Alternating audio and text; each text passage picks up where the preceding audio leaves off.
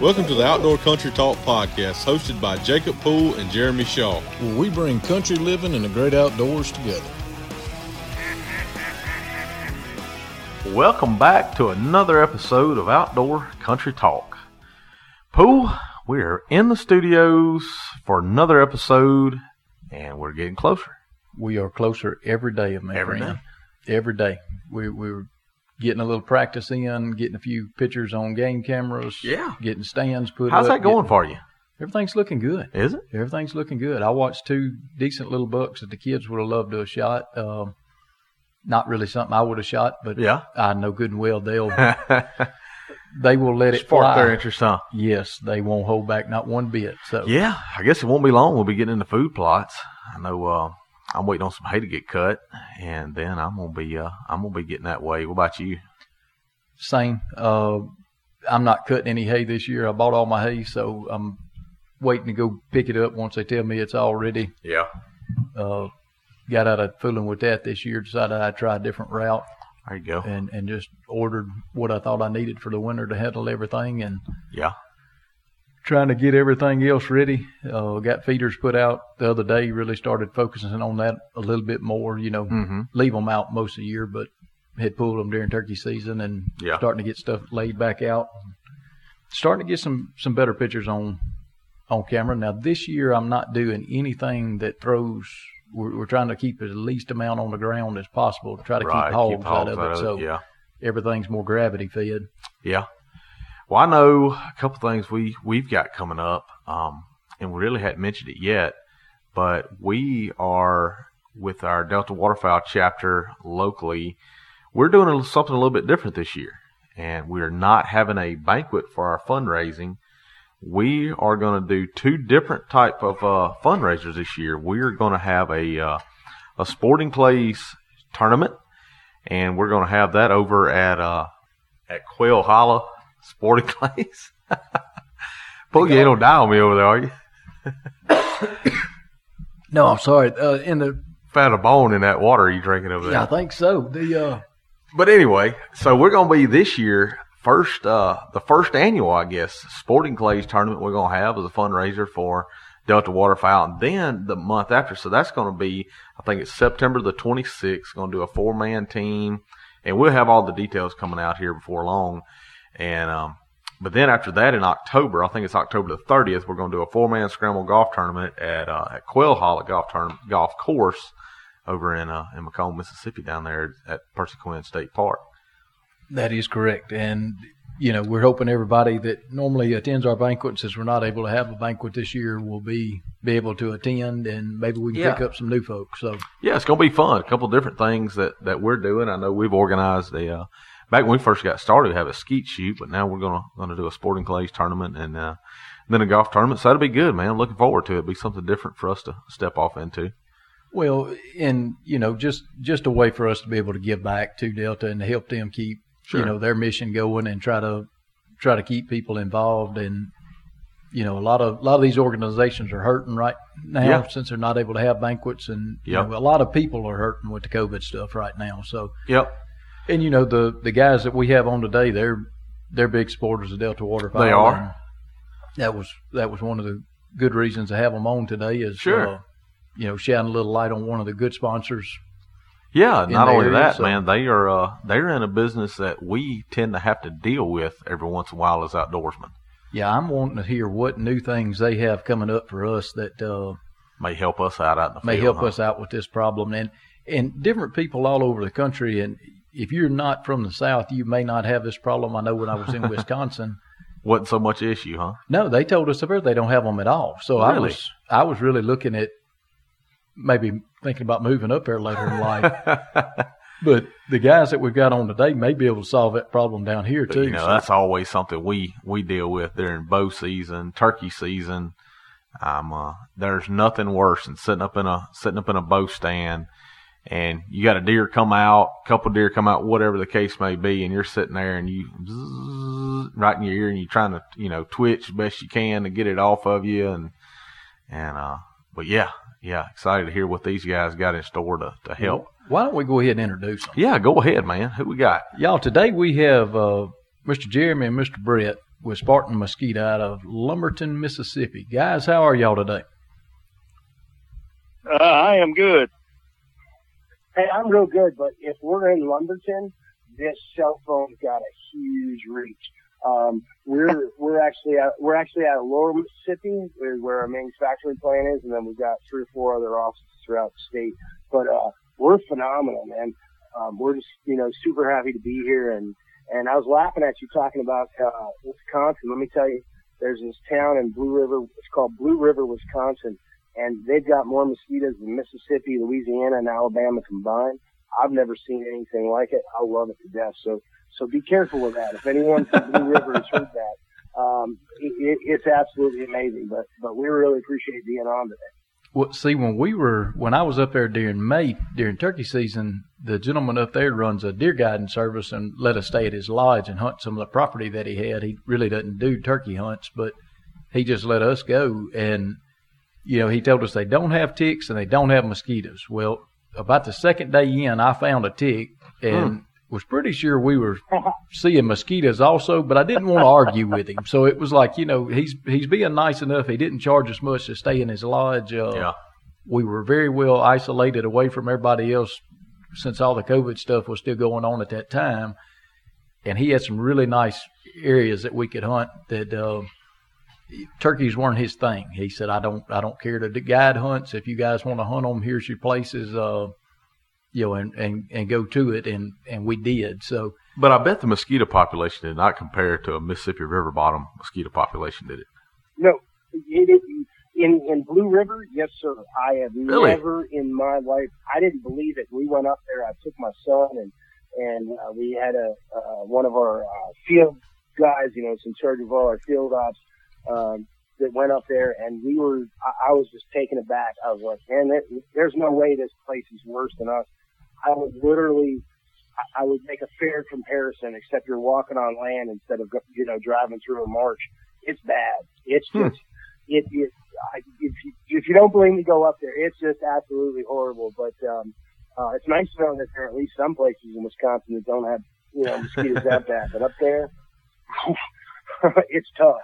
Well, when I first got out of college, I worked up north a good bit. I stayed on the road working out of hotel rooms, working different plant jobs and different things. And what we ran into in Minnesota, South Dakota, especially when the snow melted, it left lots of little stagnant pools of water all in the agricultural fields. It was just, they were planting corn, soybeans all around them, but go anywhere near any of that, it was plenty of mosquitoes, and some of the biggest mosquitoes I'd ever run into. So,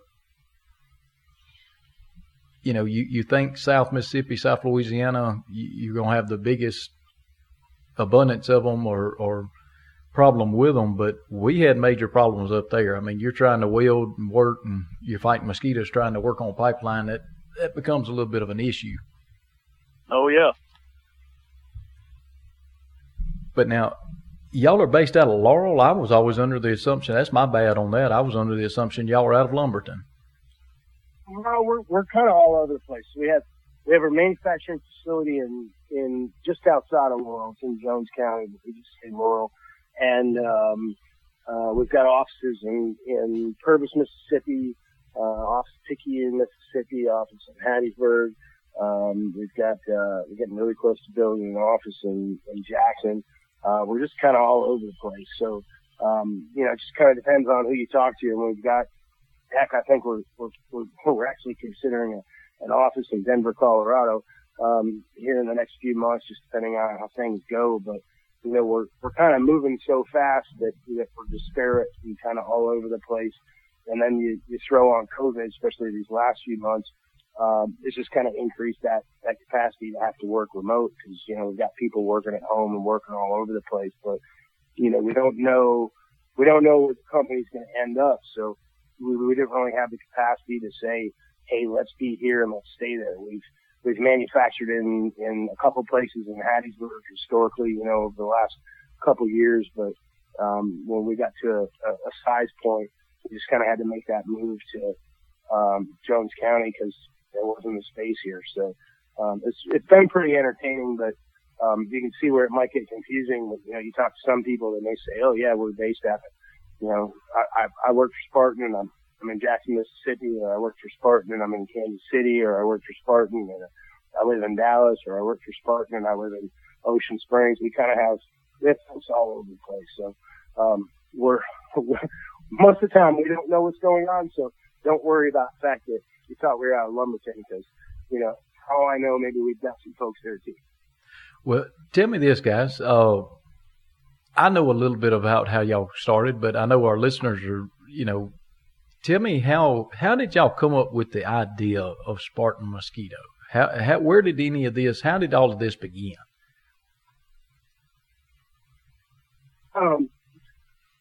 Really boredom, you know. I was sitting on the back porch of my house with my wife, one of my kids, and she was pregnant with our third kid, and my second kid was pretty young, sitting I think she was actually sitting in a car seat at the time. And, you know, we sat there, we went out, you know, it was in the evening, and mosquitoes were, you know, all over all of us, and she picked up that bottle of kind of traditional spray and, you know, walked toward the baby, and I was like, "What are you doing?" And she's like, "Well, what else are we supposed to do?" It kind of dawned on me that, you know, hey, there needed to be a different way. So, you know, just started doing a whole bunch of research and playing around there at the house. And, you know, the first time that we did this, I had some black water bottles from Walmart. You know, I'd taken water bottles and spray painted them black, and I had black socks coming out the top, and, you know, as like a wick, and we had them all around the house. And we kind of went from, you know, at the beginning of Bambi, where you hear all the butterflies and you know, all the sounds, and we had this huge wildlife, and then all of a sudden everything went silent. And I said, well, you know, we're definitely getting rid of stuff, but I think we're getting rid of a little bit too much.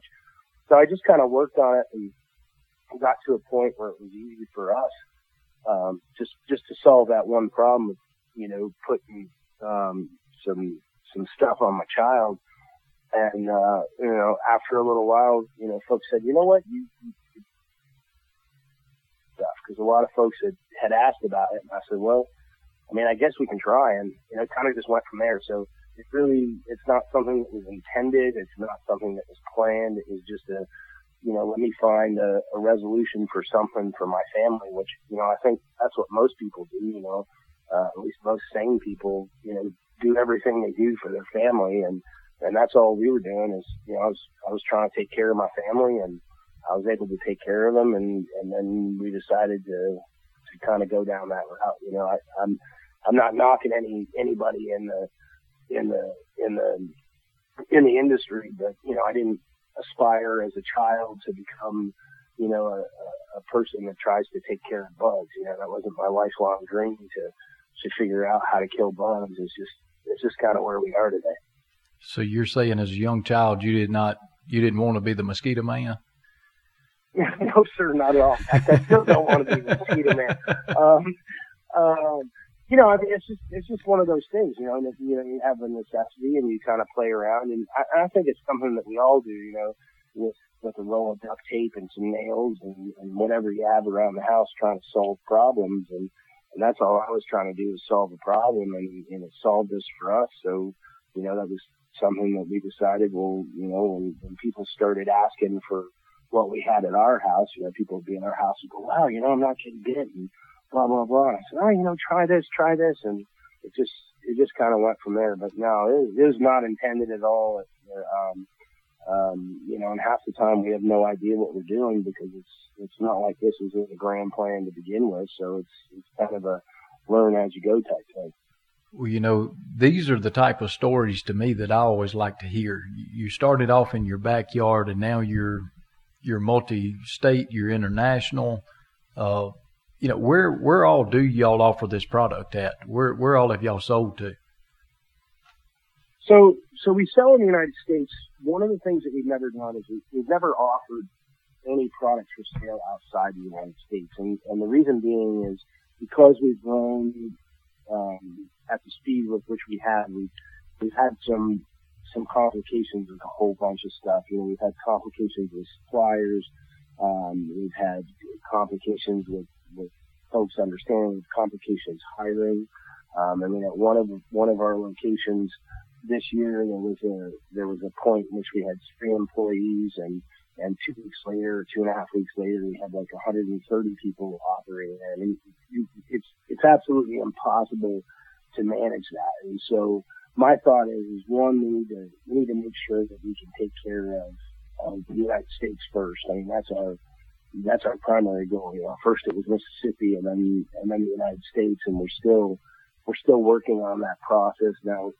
As far back as 2017, we had requests from every continent on Earth except Antarctica.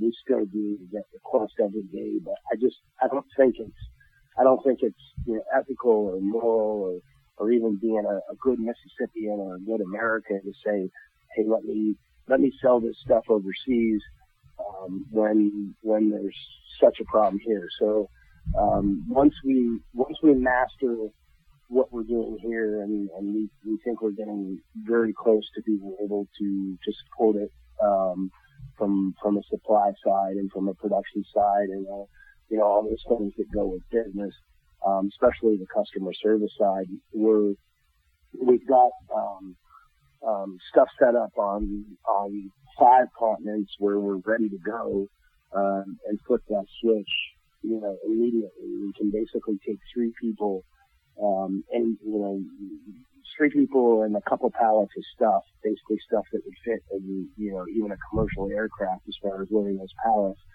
And we can go anywhere in the world within 2 weeks, and we can set up manufacturing within 2 weeks after that. So we spent a lot of time and research trying to figure out how that methodology is. And then, it's one thing to make money, but it's a whole other thing to help people. So there are places in the world that could just use our help. And so it's trying to find a balance between, how do we help them, and how do we actually proceed with that. We do a lot of charitable works and stuff in the United States, and we do a lot of stuff overseas as well. But it's trying to focus our stuff and learn as a company. Even with skills overseas, you got to have folks that are willing to go. And I can tell you, it's real hard as a pesticide company to say, hey, do you want to come work for a pesticide company?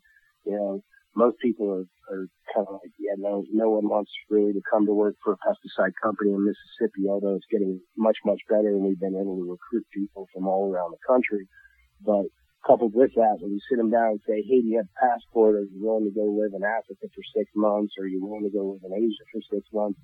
Yeah, I mean, people have families and stuff. You don't think of that as a normal job interview process. So we're good from that perspective, but it's just a lot to go that quickly from just a few years ago operating out of my garage, and then going to a trailer, and then going to one warehouse, then going to another and adding all these offices.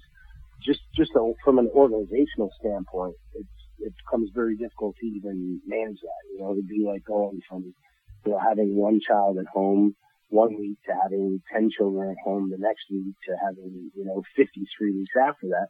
It's just not manageable. You don't know how to house them, you don't know how to feed them. And we've got folks literally that have worked, have come in and worked for 6 months, and they don't even have a place. Like, we're literally like, here's a fold-out chair and a Walmart table. You're going to be sitting here for 6 months or for however long until we can find you some space. So, to me, it's more important that we grow correctly rather than, growing fast. And certainly we want to take care of the folks here at home rather than those folks at abroad.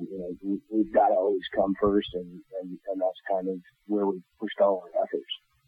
Well, yeah, anytime you have growth, especially like you're talking about exponential growth, it's a difficult thing to manage, and sometimes it's manageable, sometimes it's more headache and it's worse sometimes. But getting into Spartan Mosquito, the products, tell our listeners, what the products are. Yeah, tell them what all products y'all offer and what your product does.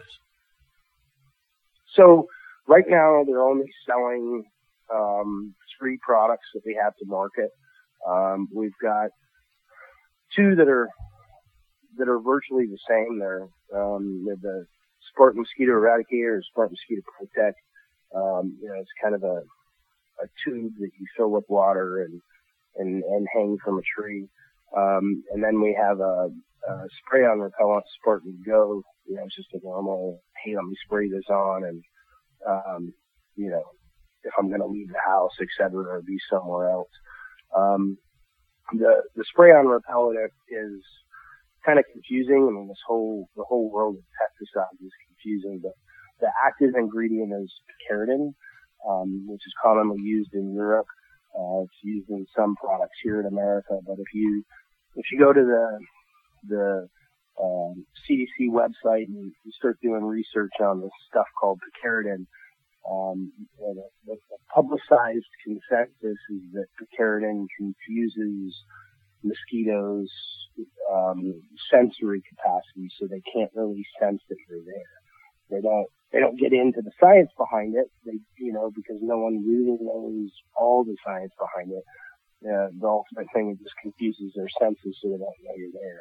And that product works on gnats and loceums and ticks and chiggers and mosquitoes and all sorts of stuff. But it does have its limitations. And it's just a spray-on repellent. That product is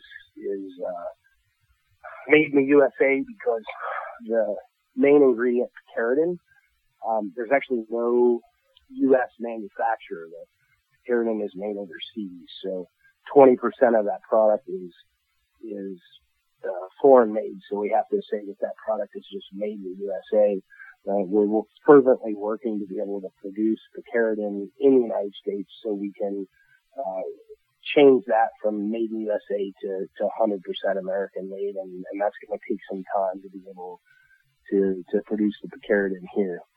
The tube products, they're kind of confusing how they work, but basically, you can go back 50, 60 years, even longer, and the science is that if you can figure out something that's attractive to bugs, it's if you think of like a mouse trap, right? It doesn't work without cheese, right? You need something that's going to attract it there, and then you can execute your kill. We have an attractive toxic sugar bait. So ultimately, mosquitoes are attracted to all sorts of things. I think it's understood pretty much across the board that mosquitoes like stagnant water, right? And we have water in there, and that it's the general consensus that mosquitoes' favorite food is flower nectar. So you have some sugar in there. The tubes are darker, and so the sunlight's going to hit them and make them a little bit warmer. We kind of have a lot of stuff going in there for them, an attractive side, and then the toxic side. One product we have main ingredient of sodium chloride, right? Like table salts. So that's the active, and sodium chloride works on some species and doesn't work on others. So, for instance, there are mosquito species that are called salt marsh mosquitoes. Well, obviously, a mosquito that can lay its eggs in a bayou, in a saltwater bayou, aren't going to have any issues with the salt content of that product. The other ones, that salt content is going to impact them in different ways depending on the species, and it's really tough because there's 3,000 species of mosquitoes. So you can imagine even if there were 3,000 species of white-tailed deer, they're all going to behave differently. And so, there are going to be similarities, but they're also going to behave differently. So this is a very, very complex process. With the other one, the Protect, the active ingredient is boric acid. So boric acid is basically a derivative of boron, which is a metal. It's a boron salt. I don't want to get too scientific here for you, but boric acid is commonly found in many, many products, as are derivatives of boron. So you have stuff like borax that can be used in stuff like laundry detergent. There's boron in lipstick. There's boron in tons of cosmetics, feminine hygiene products. The stuff is found everywhere, and it impacts much like the sodium chloride, except for the fact that in all of recorded history that we've been able to find, no mosquito has ever built up a tolerance to boric acid, whereas mosquitoes have built up tolerances to sodium chloride, right? We have those salt marsh mosquitoes. So to us, it was the logical choice to progress to. When you think of, like the mosquito guys that are on those trucks that drive through the neighborhood, I'm sure I know I used to ride my bike behind the thing, it was just fun growing up, but they're sending all that stuff out, and mosquitoes can actually build up tolerances to it. So they have to continually change the chemicals, etc. And so that was kind of an added benefit of this boric acid, and using that aspect is that we're not actually, changing the dynamics. And a lot of times, and, I would say don't quote me, but I know this is recorded, so it's quoted, but it's almost as akin to chewing glass to the mosquito. Like, you're never going to build up a tolerance to chewing glass, and it's never going to sit with you well. If that kind of describes that. I don't know if I was a little bit too verbose, but hopefully that kind of explains the products a little bit. Well, in the spray-on product, I get it. It works on contact, keeps them off of you, off yourself. The tubes, you put how many tubes out in an area? Say I'm wanting to do around my house. I want to keep the mosquitoes away from my house. How many tubes? Say a 2 acre. So 2 acres, it depends on really the time. It depends on a lot of stuff. So if you're 2 acres in South Mississippi and it's March, you're going to want to use just a couple tubes. You're going to want to use a minimum of 2 tubes per acre, so you need 4. Okay, of Spartan mosquito eradicator. Protect, you really want to use 8 tubes, and the thinking is, if you want to think about mosquitoes, is that they need 2 things to kind of come about. They need water and they need heat, and that's why in the middle of the winter we really don't have that many. And then of course, if it's a really warm day, all the mosquitoes come out, right? If you want to think of Alaska, where it's cold a lot of the time, you'd think, hey, all the mosquitoes are dead, there are none. But as soon as it starts to warm up, all of a sudden you have those mosquitoes again. And when we have a hurricane, you have more because you have more stagnant water. So with all that long thing said, is that usually around March 1st, it's down here. It's the way that it's described by most scientists is that you need a temperature of above 50 degrees. So based on the U.S. Department of Agriculture's historical data, usually in South Mississippi, March 1st is the date where you're going to have consistent temperatures above 50 degrees. So you kind of have officially entered mosquito season. Now, if you only had a male and a female in your yard on March 1st, that's all you have. So when they breed, they're mosquito species that could, lay 400 different eggs. And the way that so you want to interrupt that. And I digress, and I'm giving you way too much information, but the males and the females act a little bit different. So in reality, the female is the only one that bites you.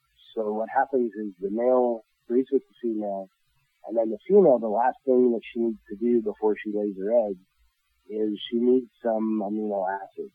And those amino acids come from the proteins that are in your blood. So that's the only reason really that she bites you, is she needs that final thing before she lays her eggs. So if you can interrupt that and you can prevent that first bite, if you will, right? So your March 1st, you have your tubes there. If that female, as soon as she, has bred with that male, she's on the search for blood. We're hoping to trick her to go in there. We may have tricked her to go in there even prior to breeding with that male because maybe she wanted some sugar water, right? But after she's bred, she's searching for a blood meal. And the way that they search for blood meals is through a few things, but the large scientific consensus is that they're searching for something thermally, right, that's warmer, and something that's producing carbon dioxide. So we're trying to confuse her with either, at stage 1 we might get lucky because she's looking for water, or he's looking for water, or they're looking for that nectar, and they have that sugar water. If we kind of misconfusing them at that point, once they've bred, now we're concentrating on that female and trying to confuse her and hope that she's going to go in there looking for a blood meal.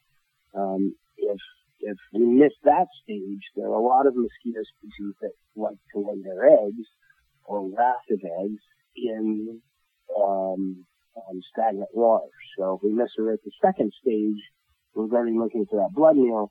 Hopefully we can get her at that third stage where maybe she'll lay her eggs in there. But ultimately the way the process works is that if you get them out, early, and it's different for every part of the country, right? It gets above that 50 degrees. We kind of have a little map on all of our boxes saying, hey, this is when you need to put them out. You can imagine if the male and the female successfully breed, now you can have 400 mosquitoes on your 2 acres of land. And 2 weeks later, they could all breed. Well, if you're in the beginning of the season, there's a certain amount that you want to put up. If you wait till June and they're all over the place, you kind of want to increase that amount of tubes. Okay, that was what I was fixing to ask. You're going to be fighting a larger problem. You're not fighting a couple mosquitoes. You may be fighting tens of thousands of mosquitoes. What is since we're on science in it, what is the life cycle of a mosquito? They are all absolutely different. There are some basics that are generally accepted. Typically, if you look at the difference between like a male and a female, typically males do not last nearly as long as females. Females are much hardier; they live a lot longer. But there are 3,000 species, so anything that I would want to tell you, I want to try to keep. I want to try to keep, because there's so many different species, I got to try to kind of keep it where it's legitimate and it goes across. But basically, what happens is you have these eggs, and these eggs are typically again deposited on stagnant water. And again, please don't, think that this applies to all, but some do like groups of eggs, as far as like they call them rafts, and some do, single eggs. But those eggs then develop into larvae, and then in the water, and then the larvae develop into pupa in the water, and kind of the adult emerges from the water, and it becomes an adult. Some of them can last, 3 days if you're looking at, this male and this species, and some mosquito species, and if you say, hey, this female, she can live a month. So, it just really depends on the species, whether or not it's male or female, what area of the world we live in, what kind of access do they have to water and food, etc. It's just such a broad topic. It's really difficult to answer, because you could talk. Tell me this, Jeremy. For 10 hours just on one species, and there's so many species available, it makes it difficult. Well, look, if anybody wants to talk about different species for 10 hours, they have classes at most colleges. Mississippi State has a good one because part of what you just hit on just threw me back into college. In class there for a minute, I was a forestry major, so we had to learn about every species known to man that, affected timber. So, but go into this now. I know this is used. Y'all's primary, and correct me if I'm wrong, the primary use for the Spartan mosquito is around residential. Is that correct, or am I wrong? Well, sort of. So we specifically tried to look at residential, but what we found is that there are a lot of other very, very applicable usage for some of our products, but the industry is very, very big. So there are some states where mosquito control districts are elected officials with, $70 million a year budgets that have airplanes and helicopters and compounds and there's a lot of money spent on mosquito control. So I don't know if you guys remember in 2016, the Zika outbreak, in Florida was really concentrated in about a 2 square mile area, and it roughly cost about $50 million to control those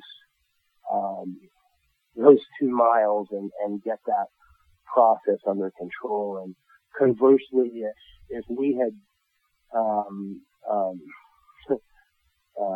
looked at that area, we could have effectively done the same thing, but we could have done it for $200,000. And so there are a lot of people in the industry that don't look upon us favorably because obviously you cut people's budgets.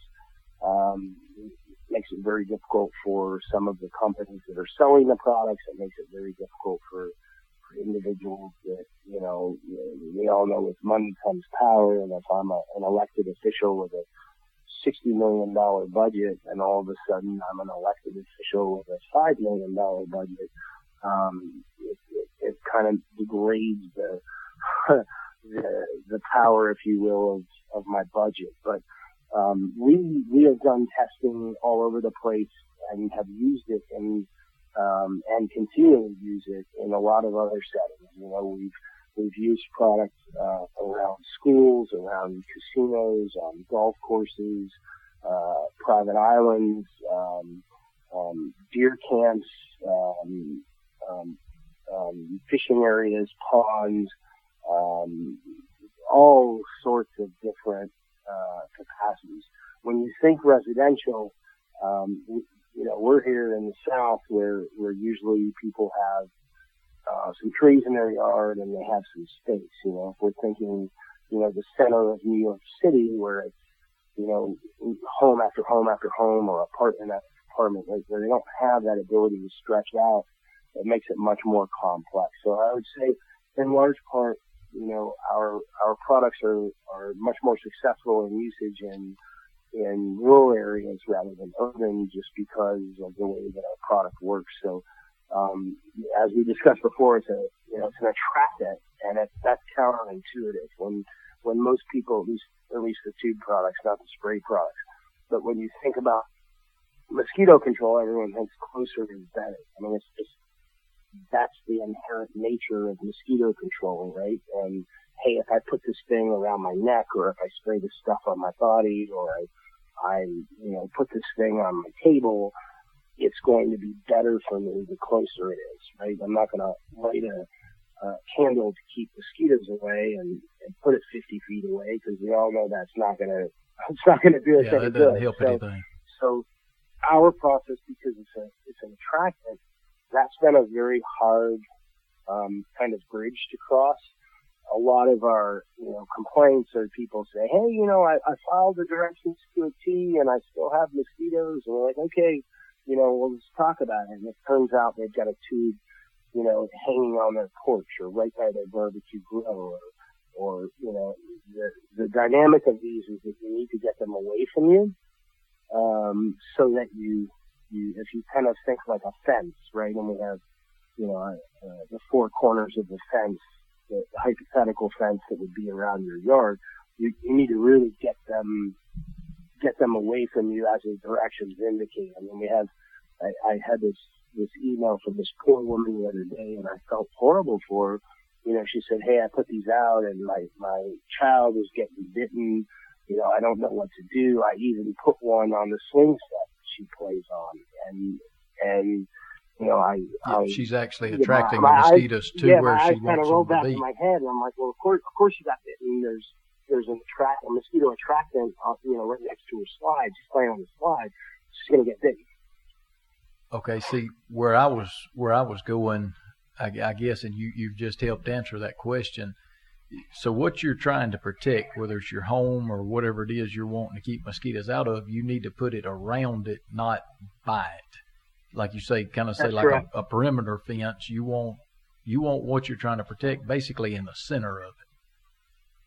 Yes, sir. So- Yes, sir. And it's real hard, especially for us guys, you know, for typically the way, you know, that we work is at least for the most part, if you look at the research and you guys are anything like me or, you know, most men, I'm too proud to read the instructions. Like, I can figure out anything on my own. You know, you give me a new DVD player, I'm not gonna look at the instructions. I'm gonna figure it out myself. On the converse of that, you know, women, most of the time, you know, almost well above 90% of the time, they actually read instructions. And so we've kind of been in this battle, for the last couple of years also. And it's really funny of trying to get those points across, you know. At my house, you know, my wife, you know, decides that, hey, X, Y, and Z is good. And she may say, hey, Jeremy, I need you to go out and buy this thing. I think this thing is great, and do whatever it says. Well, we see that happen also out kind of in the world where, you know, a lot of times it's, hey, okay, I've got to have this product, and they get it, and they go home, and then, you know, I'm kind of, you know, sometimes I just want to, I lose my patience. But, you know, a gun's not going to fire unless you put a bullet in there, right? A car's not going to drive unless you put gas in it. There are some fundamental things that you have to do, but you're exactly right. You know, closer is not better. You've got to get them away from you. You know, you don't want to put one of these things inside your house. I mean, if you have mosquitoes in your house, it's horrible, but if you put an attractant in your house, Yeah, you're going to have more. you're going, There's yeah, simple logic there to they follow. They may be going there to die, but guess what? They're going to be going there, and you're real close to that. So no, it's keep them away from you, you know. And a lot of folks, like with deer fields and deer stands, especially during bow season, my experiments were horrible initially with deer season. You know, I was playing around with it, but you know, if you picture, say you have you're in your stand, you know, your tripod, whatever, you're in your spot. You know, originally I was, you know, using the tubes around the field, and that doesn't do me. I mean, the deer may have a great time because now they're not getting bitten, but I don't really care about the field. I care about where I'm sitting, right? So that point that I'm trying to take care of is that stand. So how right? far is through y'all's study and research, how far from the stand? Because that's where I was while you were talking, that's what I kind of was trying to figure out in my head 80 feet. is how to 80 use it in a hunting 80 standpoint. feet. Yep, 80 feet and 80. And so you want to, you know, if you have your stand in the middle, you kind of, wherever that stand is, you want to be 80 feet, you know, one to the north, one to the east, one to the south, one to the west, you know, as close as you can to that. Obviously, you don't want to stick one in the middle of the field, but you're trying to take care of that stand of where you are. And so that's what you want to do, is you want to get them away.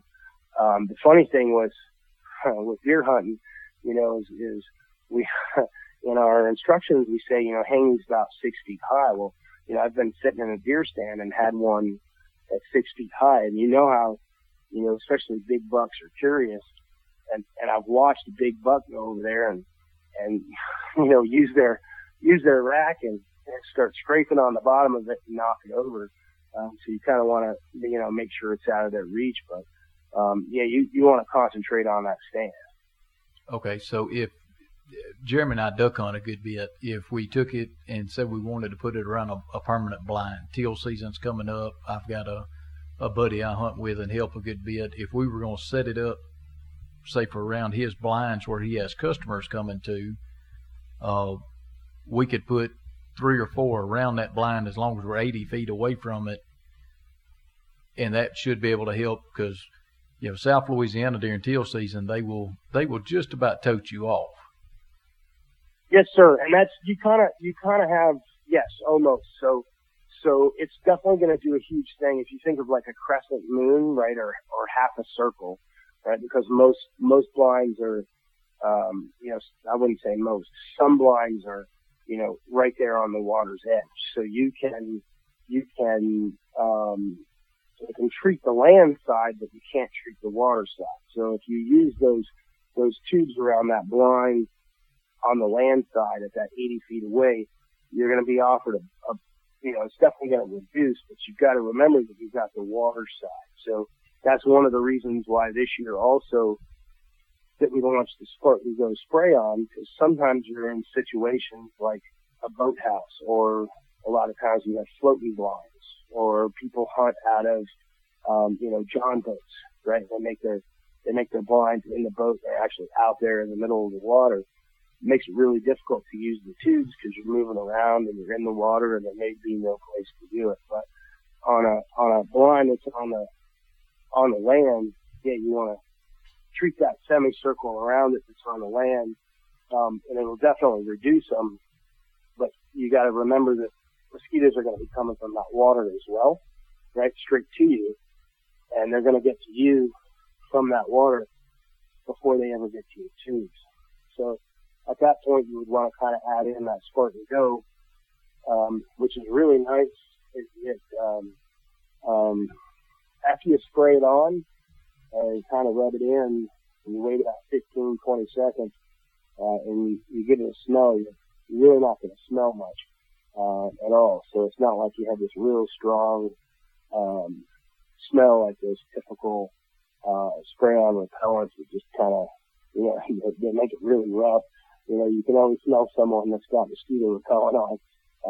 But yeah, you're looking at that semicircle if you're on the land. Okay. Well, following along with y'all on social media and stuff, I've always enjoyed, the different things that y'all put on there. It's just, something. But the last video that y'all did, or the last one that I saw, we talked about it a little bit before we got on here earlier. The one where y'all kaboom. Yeah, where y'all blow the mosquito up. That was. How did that transpire? So, yeah, that was really fun. So there are kind of some limits when you have, there's regulatory language on anything that you're allowed to say, kind of regarding, a pesticide, and we needed to get across the fact that Spartan Mosquito Protect kills mosquitoes. That's it. And we started to try to make, this fancy video and all that. And I said, maybe we need to do something easier. Well, a year ago, we had this national hardware show where, people from all over the world show up in Vegas, and that's one of our outlets that we sell to hardware stores. We do a lot of feed stores, seed and feed, and we try to stick with independents. I mean, some of our stuff has gotten into larger corporations, but we primarily want to focus on, independent stores, the small stores, the feed stores, the hardware stores, the folks that have, good customer service, because ultimately that's all a company is anyways, it's customer service. And we came up with this idea to build this mosquito and have the shortest person that we could find be in this mosquito costume. So we had this, I don't know, it's like 7 feet long, about 6 feet wide, with the wingspan. So we had this, this movie set designer, a really good guy Utah that built these, costumes for movies and stuff like that. He built this mosquito, and we were out in Vegas, and we had this person in there, inside the mosquito, and then we hired a bunch of models in Vegas to dress like Spartans, and they were kind of running around the show, acting like they were trying to kill the mosquito. And it was a really good time, and it was a great, thing, kind of off the wall for Vegas. But we got back, and we're at a point in our distribution model where we really don't go to shows anymore. And we had this mosquito, and I was like, I like blowing stuff up. I mean, I like to hunt, I like fish, I like the outdoors, and I kind of like to blow stuff up. I'm not sure if that's from my military experience or, it's just, I think probably not. When I was a little kid, I liked blowing up stuff too. I think it's just because I'm a guy, but, we thought about, we got this mosquito, how cool would it be just to kind of blow it up? So, we talked, and, Brett, he's on the call, and I don't think he said a word. He may not even be on here. Yeah, I'm still here just listening. I'm not sure if we're going to give him any title or not. Well, you guys were talking about earlier, like, Mr. Mosquito. Like, I really don't like to interact with a lot of people. I don't like to be on TV or doing that. And, my marketing guys were always pushing me to that. And I looked at Brett, and I said, well, Brett, you could turn into Mr. Mosquito, and we could blow up the mosquito. And he's like, man, that'd be fun. And so we pitched a lot of weird ideas. Originally, he was going to be wearing American flag boots and American flag overalls and American flag cowboy hat, and we had a whole bunch of fun, and we got a whole bunch of outtakes from it. But long story short, we got the 50 cal and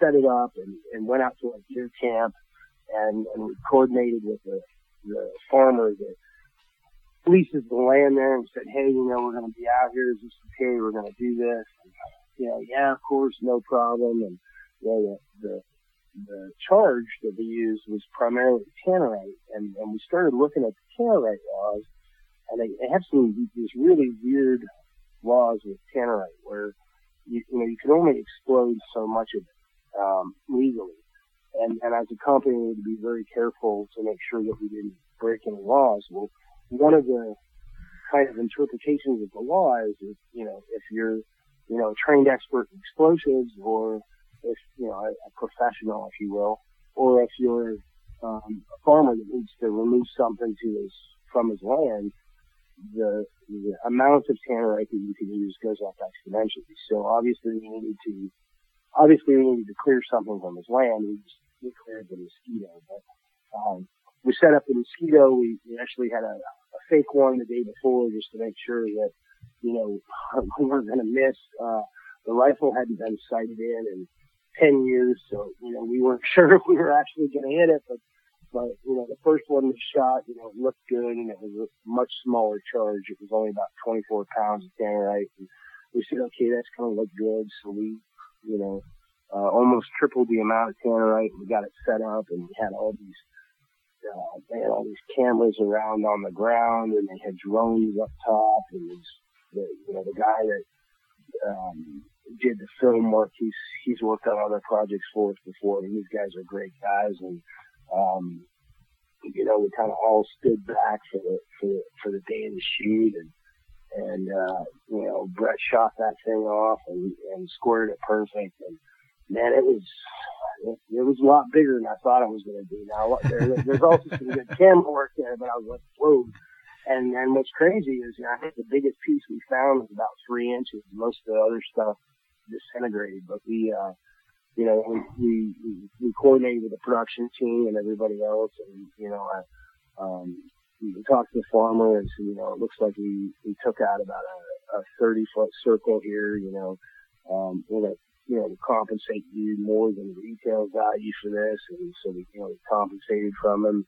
And I was actually out there a few weeks ago, and I looked at the spot, and for the most part, the crop's going back. I didn't think it would, but, when the explosions blow up, they typically go up and out. And that's how we had set that charge, so that, it's not going to blow down and do damage, but that it's going to go up and out. For the most part, it did, and it it was really, really cool. But, you know, we caught a lot of flack from people that don't like guns, and we caught a lot of flack from people that thought, you know, there was one guy who was really funny. He goes, so you're gonna, you know, you're gonna come to our house and shoot mosquitoes, and you know, some of these were jokes, but I can tell you some of these were really serious, and the farming stuff was tough. You know, people really thought, you know, that we hated peanuts, and they thought that we hated farmers. Look, in today's time, you can hurt somebody's feelings over anything, but you know, we are running down to the end here. Jeremy, before we get off, you know, y'all tell everybody where they can find y'all at. If you're looking for products, you know, find you on Facebook, find you on Instagram, website. Facebook or our website. You know, our website is SpartanMosquito.com. We list a couple places there where you can find it.